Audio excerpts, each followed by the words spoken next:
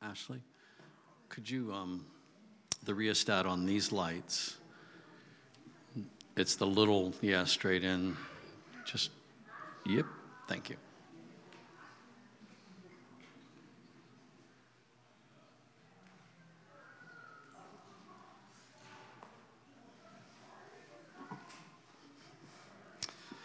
Amen. Good morning, everybody. Jesus is on the throne. I am not. We are not. What a day. Half the worship team, seems like half of them called off sick, 2 or 3. It seems like everybody. Esther's on vacation. No one to run the overhead. Like, that's what they were running around. I'm like, oh, Lord. So, yep. It's Easter. Good morning. So, yeah.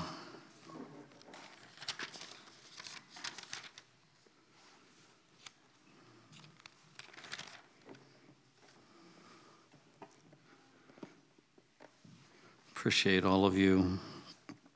And Phyllis already acknowledged, thanked the visitors, and I appreciate you guys showing up and being with us today. And even our stranger guys, Alex and Corey. Anyways, good to see you guys. I've got Nick and Christine's wedding invitation on my desk, so I see you two every day.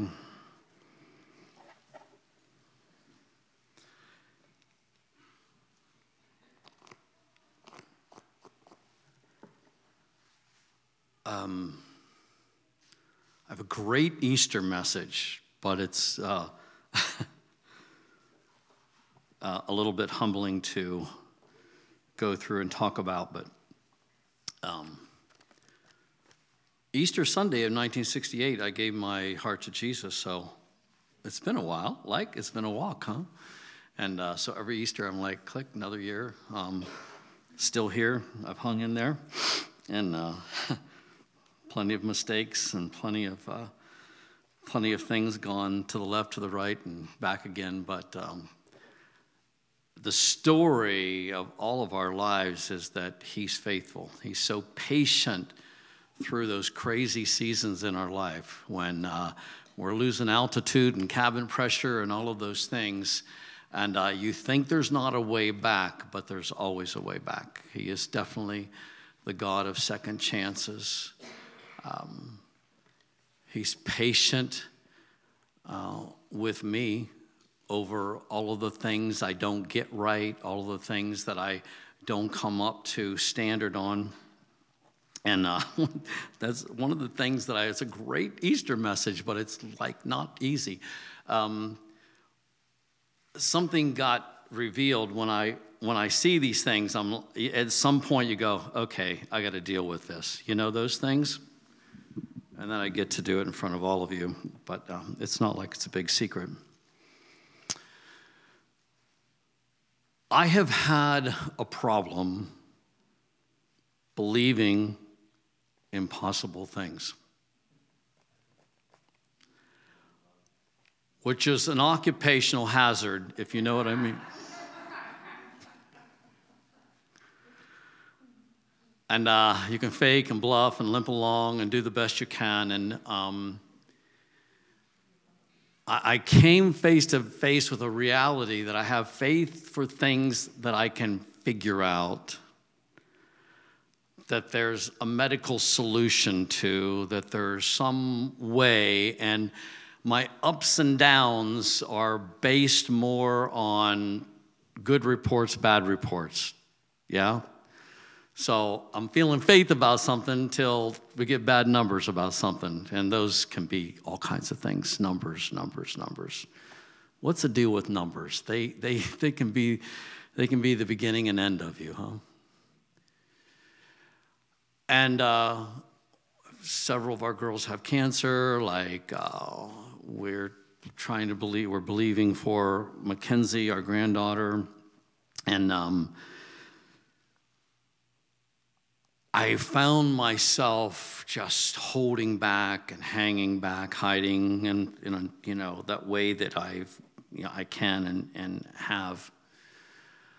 And I realize when something's really beyond what I can. Cindy Vincent needs a healing, and I still remember the day in the hospital, Cindy, when after you had fallen from that ceiling in the garage, and we were at Beaver Hospital, and the helicopter's outside, and coming to Life Flight or someplace more significant than that. And you looked at me at one point, or when we were first there, and you went,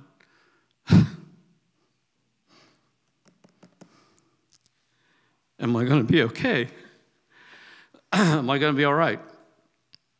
I gave her the right answer, but man, I'm telling you, at that moment I went, "Oh, what if this is serious?" Phyllis and my family, their life experiences, if you hear a siren, it's probably a relative. An ambulance, the fire truck, something, it's usually somebody you know, and she reacts that way. Even to this day, Phyllis is very triggered, over anything that's the suggestion of, because it often is a problem, major problems. People die, my life, hear an ambulance, is never somebody I knew, never the drama. That just was never touched our lives. I marry into this family, I'm like, oh my God, good grief. The stories, they keep coming. I'm like, no way, really. So there are things you read books about. And so these things have come, and I realize my ability to believe is always about finding. It's only by the grace of God we have this building, because everything I could think of, and Lord Jesus knows, I tried every plan, everything I could figure out to get money to put together to move from rented buildings to a tent, and to get to the building. It just seemed like other pastors and leaders, they're raising money and putting up buildings, and I'm watching this go up all around me, and I'm like, how do they do that? I can't seem to get to point one. And all of that, of course, is by design. You'll find at some point you have to surrender yourself, and it's like, what spirit am I fighting? It's like Yahweh, that spirit, Lord God. You're up against him. And there are things out of his grace and mercy that he says, no, you're not going to figure this one out. I will provide. I will make a way. And when it's over, you'll have a story about me, not about you. And that's our story about having this awesome, neat building in the middle of nowhere, is that the Lord provided one thing after another. And it comes to other things, and I realized, and this really kind of hit me in the face over the last year. It's gotten worse and or more apparent that I had to deal. Why am I running? I've got to face this, believing impossible things. So I had realized as I was praying, and this applies to several things that I'm going through right now, I can't really talk about, but I have the thing that comes that I don't want to look at is the Lord's supernatural provision, that he will do what he said he will do. And that's too hard, so I find option B, I always yield to this. I've some kind of self-sacrificing, some other plan, and some other thing, some other way. There's got to be another way. And if you have a lie that you believe, a stronghold that sounds so much like your own voice you don't recognize where it's coming from, then you'll follow that. Here's what I should do, but it's not the Lord, and it's not even you. It's a lie that's disguised as a lie from the enemy. It'll take you to bad places if you follow it. It doesn't fix the problem, it makes them worse. And so I had to come to this place where I'm like, I have to face this. And especially through Diane, was one of the recent things with her cancer. You know, we'll hear about people's cancer, and, you know, what do we say the first thing? You know, we'll relate to, is this a curable cancer or is this a non-curable cancer? What are the numbers? What's the percentage that you survive this one, right? It always goes right with the thing. And that's all fine. That's really not the problem. The problem is our faith, and then what we put our faith in. If you put your faith in, I can believe for this if the percentage is, you know, high enough for, you know, then I'm believing. But at some point you'll get caught in that you'll get exposed, and for what it really is that you don't have faith. You're not believing. There's unbelief in us, in me, in us. And so a lot of this just has to do with how I relate to things. And Jesus said, and it was the story of the rich young ruler. Do you remember that story? The rich young ruler comes to him, kind of haughty, proud, you know, and telling Jesus, you know, asking Jesus questions, you know. And Jesus answered him. He goes, what can I do to be saved, to be righteous, to whatever? Jesus answers him. And then he says, like, well, I've done all that. I've kept all those rules, all those laws, all those things. And Jesus gives him one more. He couldn't get over this last hurdle. It was simply this: well, sell everything you have, give to the poor, and come and follow me.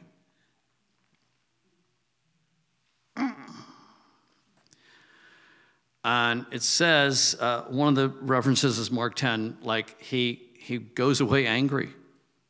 He's defeated, he's whatever. Now, we avoid the hard answers often, and we'll try to soften them. It's what the church has done for a long time. We try to soften that answer, soften that mandate, soften that thing that the Lord's saying, so that we don't lose people, so they stay with us.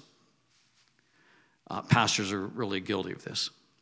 And you're like, if I say this, I know I know what it's going to bring. And after you've been stung enough and burned enough, you start getting careful about what you touch and what you say and what you whatever, because you're like, last time I, you know, stood here, wow, I paid a price for it. And you don't realize it's happening. You're like the frog in the water as they slowly turn up the heat. And pretty soon you've calmed down your message. You've been domesticized or sized or whatever, and you're, you know, the softened version, and you're not saying the hard things anymore. And Jesus, as you know in this story, does not go chase this guy. Doesn't chase him down. Hey, sorry, didn't mean to offend you. Let me soften that. Give most of what, give this, do this, you know, then you'll be good. He just lets it be. He lets the guy walk away.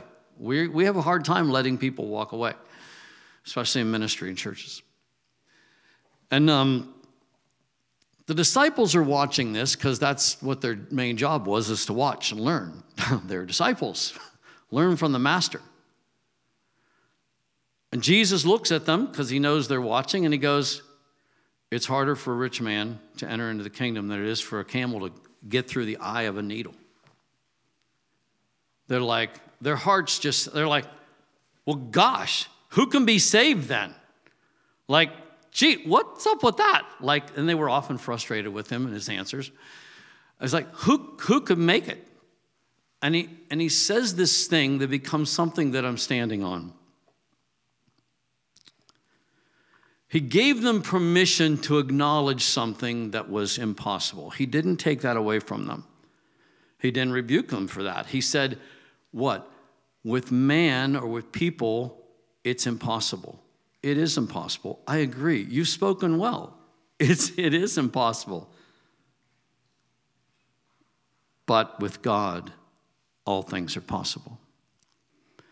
So, if you know Diane Brothers all of her life, she's, it seems all of her life in the church, she would quote something from Alice in Wonderland, of all places, you know. And is it the Queen that says, I believe six impossible things before lunch or something like that every day? Like, I practice believing impossible things. Impossible things. Diane will quote that, and we nicknamed her Alice. She's always Alice. She's walking around. She always has this faith about things. Like, okay, Alice, yeah. It's like, I'm not really there, kind of as a joke, I'm not really there. I'm not where you're at, but, dream on, that kind of thing. And she was actually, in a great place and saying good things and believing good things. So when this came, I went, I can't keep hiding from this. I have to face this. And I asked the Lord, how do I start? How do I move into that? How do I really do it? I need to do this. You can't just abracadabra, I believe, you can't conjure it up. Kind of tricky stuff, huh? And I made a choice that I'm going to start exercising, whatever that's going to look like, believing in possible things. It starts there with believing something. And the first step to it is I have a list. I have a list of impossible things. And the Lord Jesus says it's okay for me to make that list. I make that list because these are the very things that I have to take from impossible and move them into the possible. So I have my impossible things. And so as this exercise often in the mornings when Phyllis and I take communion together, we'll say these together and stand on this scripture, which is a scripture all of its own, or other words or other declarations, and repeat those to these impossible things. So here's our impossible list. Our list healings, and Cindy Vincent's healing, and this healing. And instead of just being good Christians and learning to cope with stuff, we need to just start acknowledging this. We're believing for impossible things. And it's not very hard to come up with 6 if you live in my world, There's always, and about the time you think you've got all your little ducks covered, whatever, something else pops up. So you can't run from this. You can't fight it. You can't get caught up on it, It's like the stuff keeps coming. There's always another phone call. And all of it is stuff that needs sovereign help for. And I get sometimes that not another, I can't handle any more information, way too much, especially the hopeless stuff. Because I'm tell me your problem, I'll help you fix it. I love that. I try that on my wife. It doesn't work well, but I'm well-intentioned. She she'll tell me something that she's struggling with. I'm like, blah, blah, blah, and it's never doesn't help. So, you're like, I'm just trying to help. Yeah, you're not.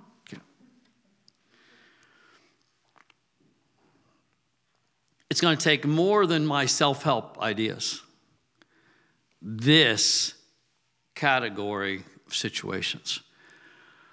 We do the same thing with people that need to meet Jesus, that need to come to Jesus. We'll analyze, shame on us, but I'm probably not the only one. We'll analyze where we think it's possible for them to change or be redeemed.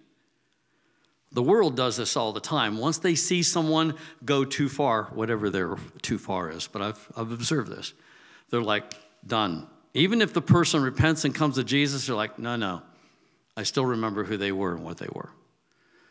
That's that thing. That's fine for the world. Of course, they're unbelieving, but it's not fine for us to do that. It's never fine for us. Because there's no person that's too far gone. There's no habit that's too bad. There's no addiction that's too bad. There's no temperament or stronghold that's too big. No demon possession that is too big for Jesus and for his sovereign power. If you're willing to go into the impossible category and start embracing this and believing this. And so we exercise believing impossible things. Has not been my practice, by the way. So began to do that, and out of my weakness, but also out of obedience, and as I'm doing that, I stand on things, then I begin to imagine Cindy walking and dancing. I imagine Cheryl and Diane being free from cancer. I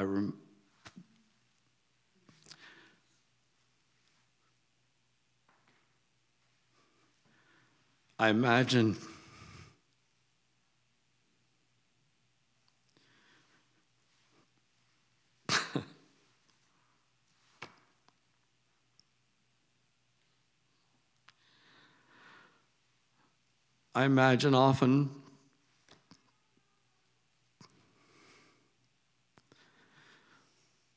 that one day before my eyes, Mackenzie's Down syndrome is going to disappear off of her face completely.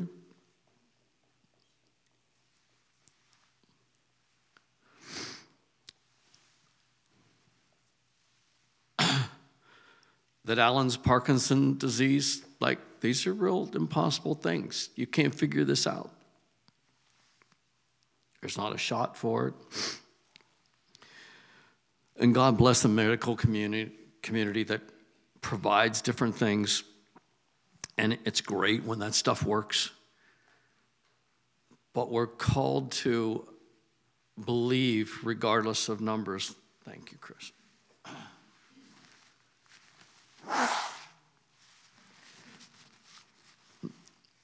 Yeah, one for Karen. Anybody else need a Kleenex?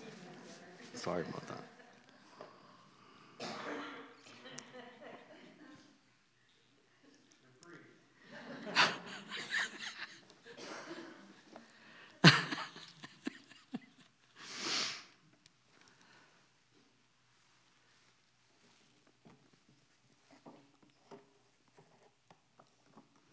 So I was sitting the other day in my study, and we're at Easter. I'm like, oh, Lord, Easter message, like what? And I went, oh, it's this right here, because the resurrection was impossible. And I had this funny thought. I mean, you think you've done it 1,000 times. We've all read these scriptures, but I'm like, I want to look up how often Jesus told the disciples that he was going to, the Easter story. How often did he tell it to them? And I knew this. They weren't having it.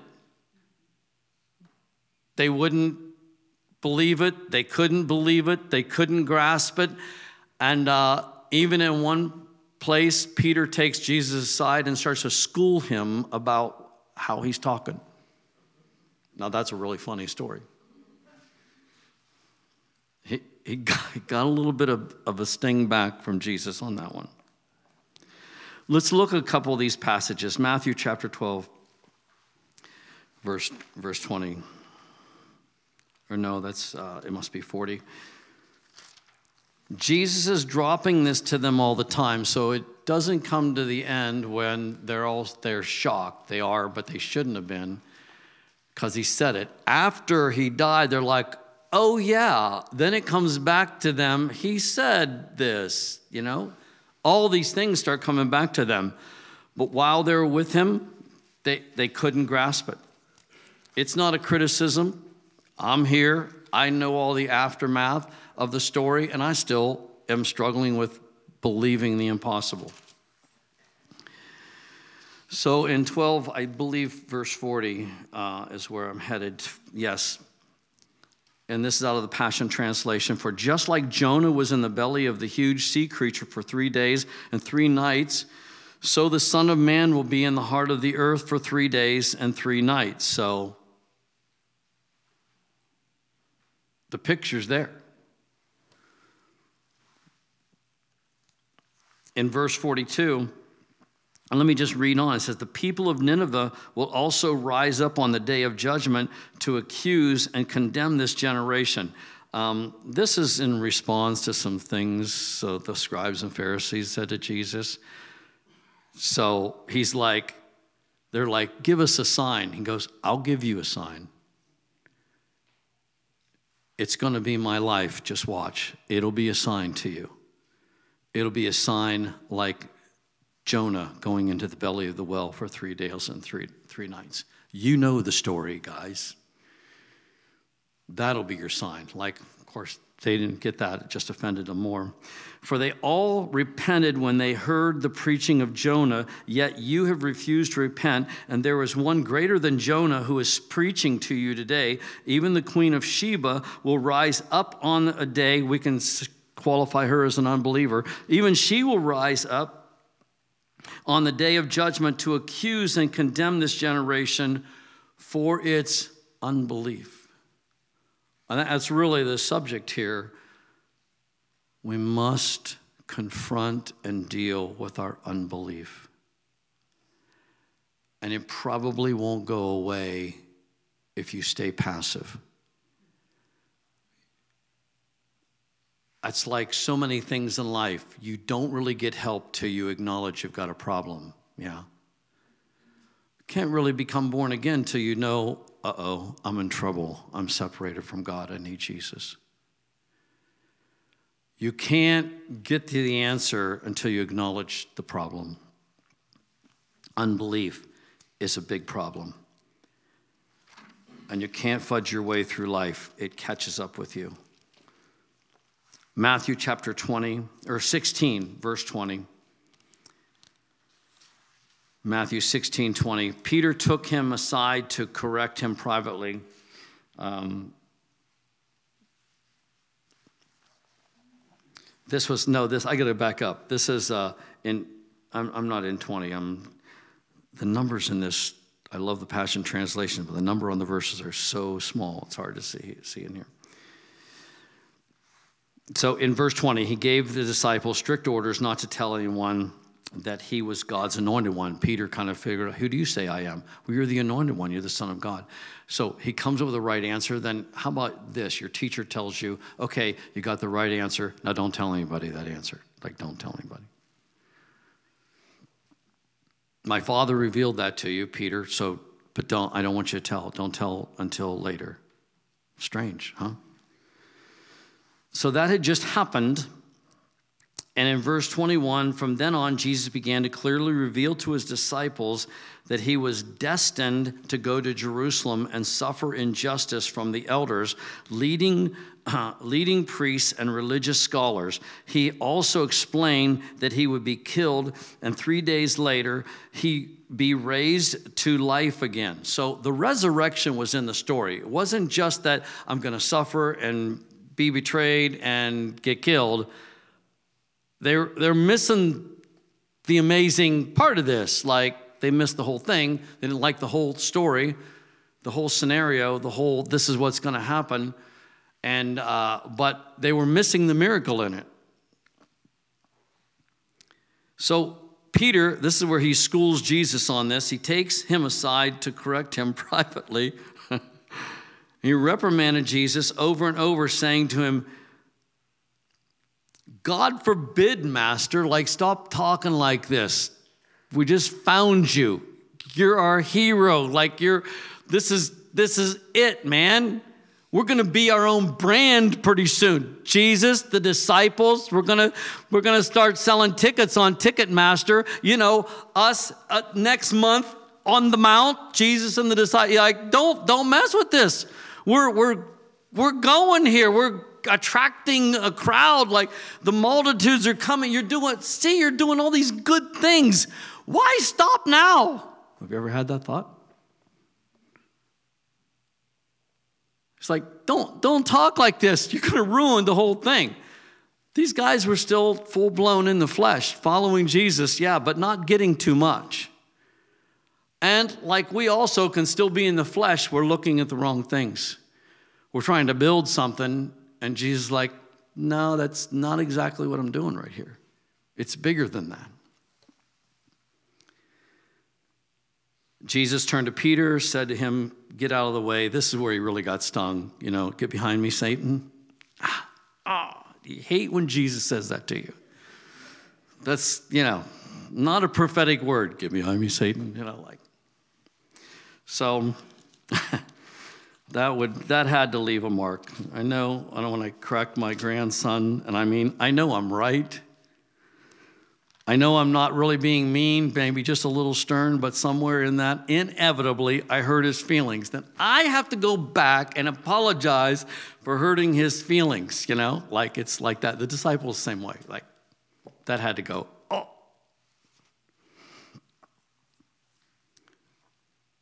Luke chapter 9, this is a real revealing thing. There was something in here I hadn't paid that much attention to before. Luke chapter 9. Verse 28.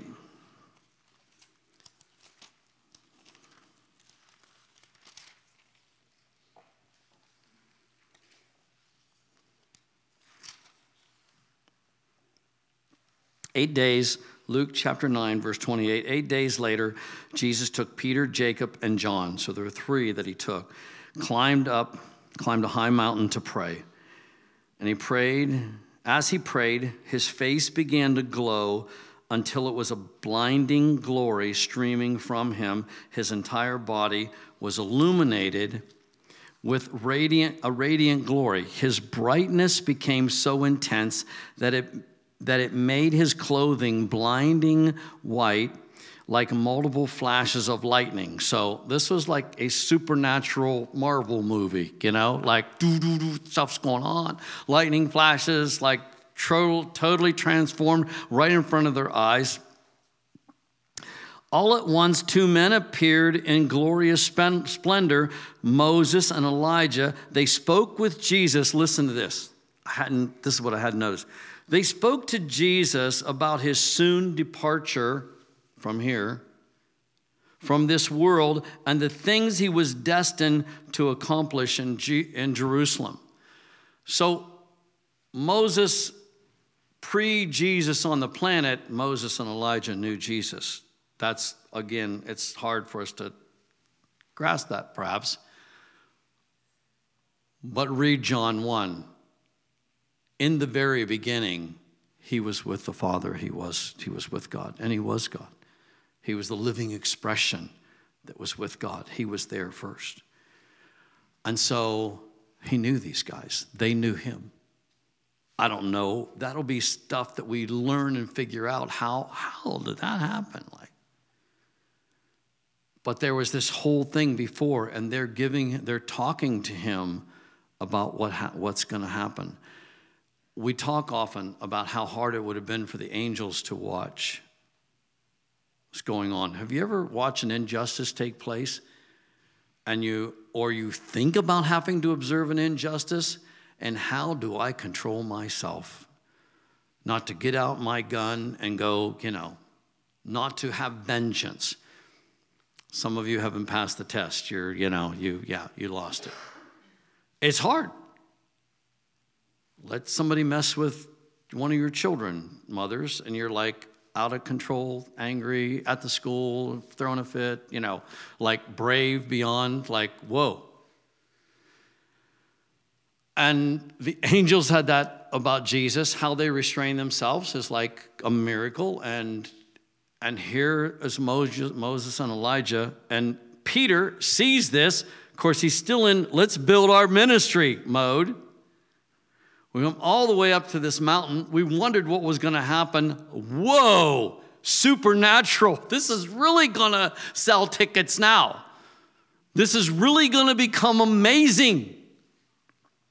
Peter and his companions had become very drowsy. Somehow they became drowsy, and I don't get that for sure, but they did.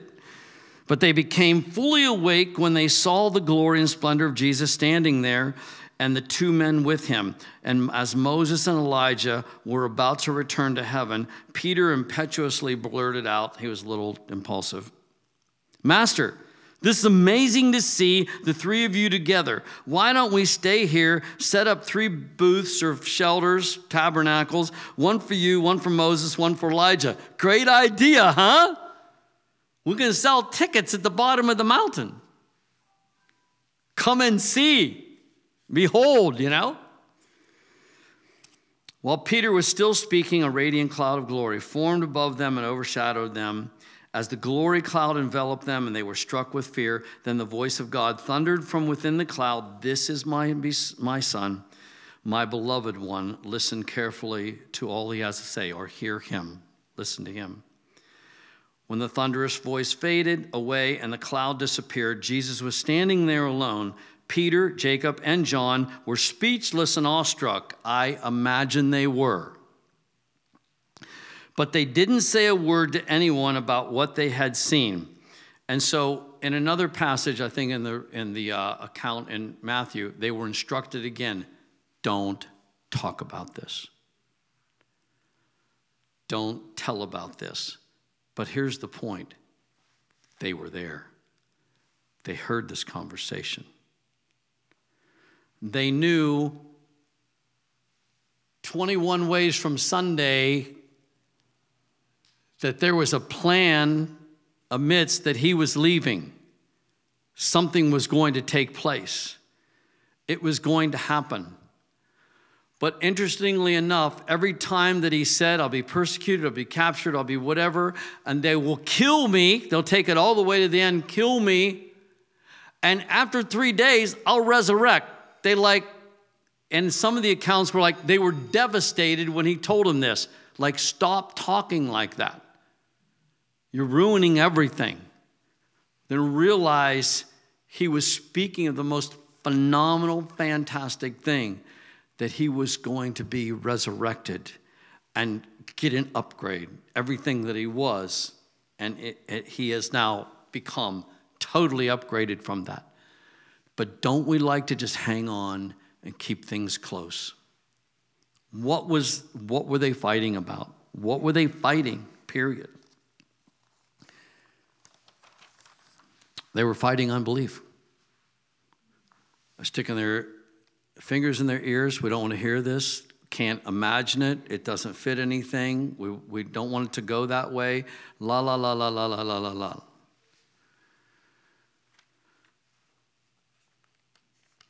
Now, once these things happen, they're like, whoa. Then they could see. Then they believed. Then they embraced.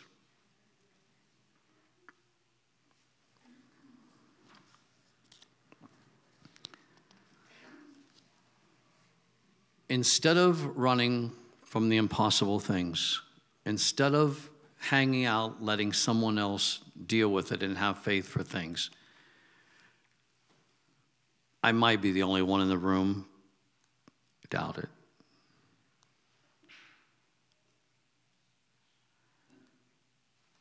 This is just between you and Jesus. He's the one, really the only one that knows. He knows whether you have a believing heart or an unbelieving heart.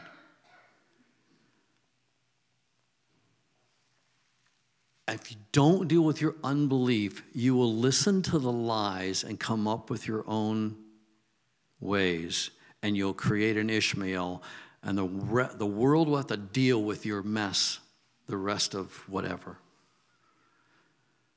We always come up with an alternative, and I've been walking this out, exercising this, came up to another moment recently where I'm like, I'm going to go left or right. And at first when I started to think of the supernatural answer, the miracle answer, the direction, I couldn't even, it's weird. I couldn't even go there like, oh, that's too hard. All I have to do is believe. It's not like in that there's nothing to do but stand there, look stupid maybe, let go of everything and go, I believe. Lord, help my unbelief. I can't earn this healing. I can't earn this situation. I can't do anything to perform. I can only say yes to you. Or option B, I've got a plan how to fix this problem.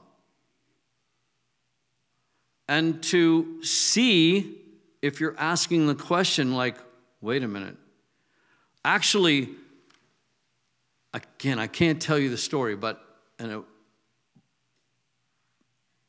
the more I considered this other way to deal with the situation, the more heavy-hearted I got. And there was hardly anybody else involved. It wasn't things, people, and the people that were walking through this with me were just very patient and quiet, like, just let me work through it. But the further I got into it, the more depressed I got. Like I just felt faith just seeping out, like leaving me. And it got bad enough, like the Holy Spirit let this be, like I went, oh, I'm going to step aside here a second. Like I'm just going to let this, I'm going to go over here. I got to step aside and see what the Lord will do.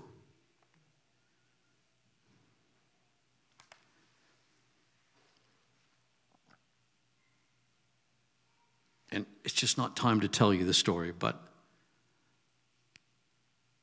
I stopped, I paused, and I forget the reference right now. Even it was Jonathan in the Bible. They were fighting they were always fighting some of the teens, the Philistines, or the Sites, the Ites, the Jebusites, the this or that, whoever they were fighting at the time. And Jonathan just looked at his armor bearer, so it's just the two of them. He goes, let's step aside here for a second, because they were totally outnumbered. And let's see what the Lord will do. And he stepped into an impossible situation, and him and his armor bearer, the Lord turned 20 of the enemy into their hands that they were able to kill, which brought Israel's faith up to where it needed to be so that the rest of the 600 men could go fight this fight. They were still totally outnumbered, but they won. Because someone went, let's step aside here to see what the Lord will do. Let's step aside to see if he won't deliver, if he won't do something right here at this moment. And I made that choice.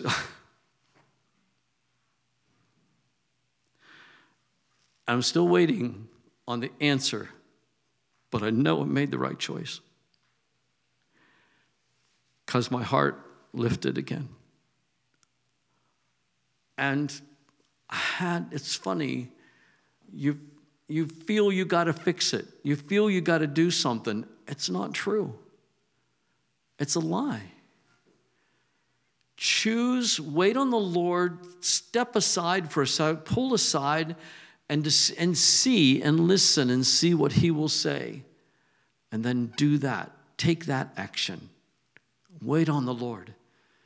This is where testimonies come from, and this is how we make the Lord famous. It doesn't bless too many people at all if I sacrifice something. If I take the lower road, no one's blessed by that. But if I look at something that I believed a lie and went, no, I'm going to believe what the Lord's saying about this, that will bless everyone. And the Lord will be the hero in it. He will be the one that shows him glorious. I'd encourage you, make your list of impossible things. You don't have to pretend like they don't exist. They do. They're there.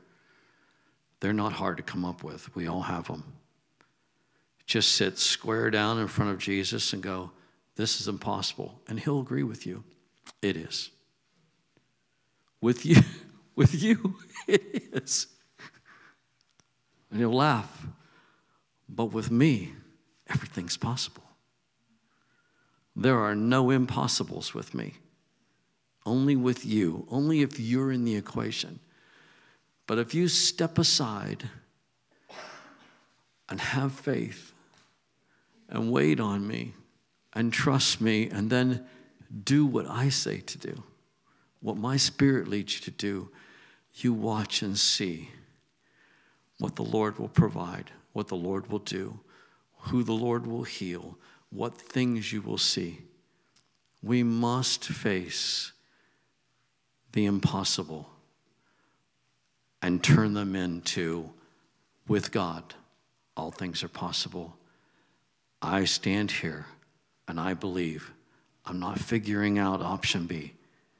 I'm going to stand here and I'm going to do the thing that the Lord can take as a seed, that he can take. And he does take. Our prayers, those decisions, that might be the most significant thing. Just deciding I'm going to believe the Lord to supernaturally come in and break through. I'm going to take a few more minutes to read a story. Stories are good. I heard Jane Hammond. She's from Christian International. Her father was Bishop Bill Hammond. Been around for years. Huge, amazing prophetic ministry. And she tells a story, and the teaching in this section is about making decrees. We pray about something till we know what the Lord wants to do, and then you need to do what you hear him saying. This is why we have these scriptures, you heal the sick. We're like, oh, no. That will only work for so long, and Jesus is just waiting on you. Like, Jesus heals somebody. It's like, you do it. You use my word. You find out what I want to do, a scripture, a prophetic word, or whatever, and then you release it. You release the decree. So powerful. We're releasing decrees, but they're the wrong ones often. Yeah? She's got a speaking event coming up. It's going to be in Louisiana. She lives in the panhandle of Florida. And Hurricane Lily. I don't know what year that came. This is real. This is a real story. Since we live in Florida, we stay aware of the weather conditions in the Gulf of Mexico, especially during hurricane season. One year, a huge storm formed and developed into Hurricane Lily, which was headed directly toward the coast of Louisiana with wind speeds of 145 miles per hour. These wind speeds could leave catastrophic damage in their wake, so we were very concerned for friends of ours who lived in its path. As a matter of fact, I was supposed to travel to Louisiana on Friday of that week to minister with these friends, but I realized that would not be possible if the hurricane hit on Thursday as predicted. On Wednesday night, Larry Bazette, our friend and pastor at the church in Louisiana, called. I noticed his name on the caller ID, and I told Tom, my husband, that he must be calling to reschedule the ministry trip. I answered the call. Hello, Pastor Larry, to which he replied, hello, Jane. We are also excited about having you come minister for us this weekend. Dismayed, I said, Pastor Larry, are you aware of a Category 4 hurricane is supposed to hit your coast tomorrow morning? He replied, yeah, we know, but we don't worry. We took care of Hurricane Lily. So I said, what do you mean you took care of Hurricane Lily? Well, Larry explained, remember how you came to our church last year and taught us about making decrees? Like you came and you taught us? Remember that? This is great. Creed, God, put your finger in the eye of Hurricane Lily.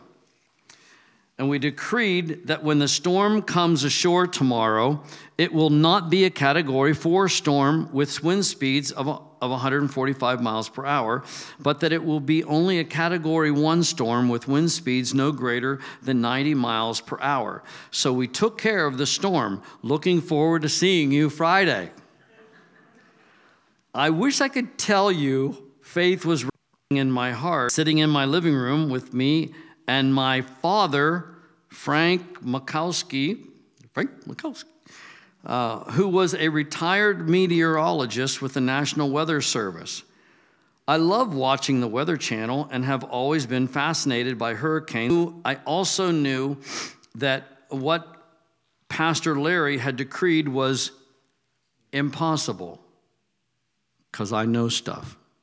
That this is me all over. Oh, God. Sometimes our natural knowledge interferes with our faith, you think, and can get us out of a lull. God taught me a big lesson that night. The next update on the Weather Channel described the catastrophic damage Hurricane Lily could do in Louisiana and urged people to prepare.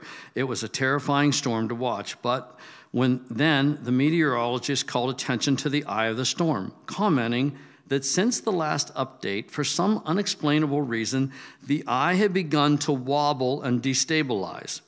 There was nothing in their models to indicate a weakening of the storm, but for some reason, the barometric pressure in the center of the storm, which had been dropping for 48 hours, which is what makes bad weather, had just taken a sudden turn upward. If you are not familiar with the anatomy of a hurricane, allow me to explain. When the barometric pressure in the eye of the storm made the decree, God put your finger in the eye of Hurricane Lily. The center or eye of the storm shifted. Over the next several hours, the barometric pressure continued to climb, defying the scientific charts. But here's what I understood, the process of the decree. Here's where I understood it. 5 hours later, after continuous increase in 45 metric pressure, the wind speeds remained at the same full 145 miles per hour. So you see, when the decree was made, it shifted something at the heart of the matter, yet on the outside, because we pray, it seemed nothing had happened. Now this is huge for us, because we pray and then we're disheartened because it doesn't look like anything happened. Nothing changes, but we must stay. Sometimes we make a decree and it seems nothing changes, but we must stay in faith, knowing the power of the word. Hurricane Lily hit the Louisiana coast, but it did not come ashore as a Category 4 storm with 145-mile-per-hour winds. No. It came ashore when I arrived for the first time of ministry, top winds of 90 miles an hour.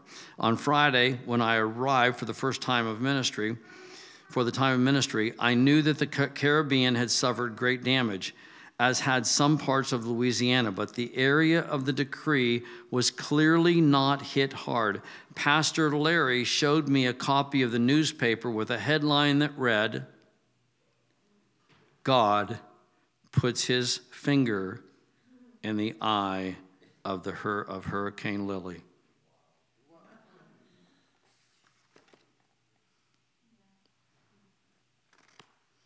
Time to believe. Time to hear from the Lord, as insane as it will always feel. As much as you want to stick your fingers in your ears when Jesus is saying what's going to happen or what to do, that you stand there like a man, like a woman, and listen and walk in that place and do not be shaken and do not make a bigger mess by following your flesh and the lies in your mind. This is when the Lord can move and will move. He wants to. He wants to do amazing things for us.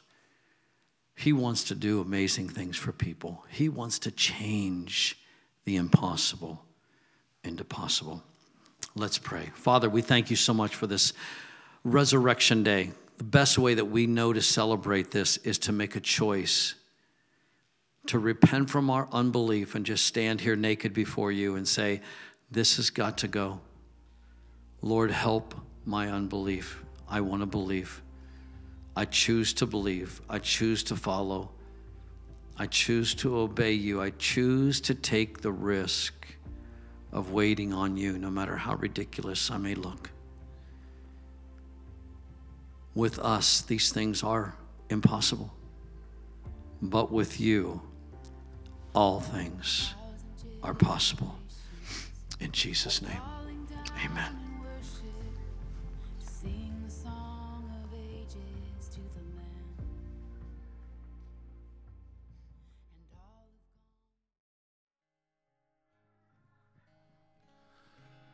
Our family has a group chat, and each day last week, Pam posted a different one of the I am statements that Jesus made from the book of John.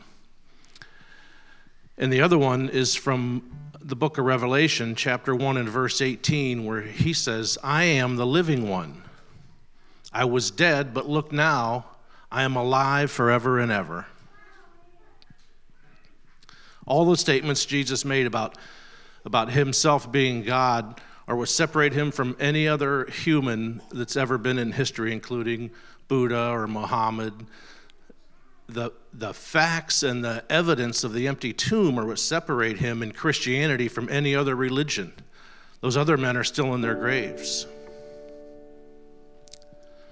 Peter said, we didn't devise these stories about Jesus. We were eyewitnesses to his power and to his majesty.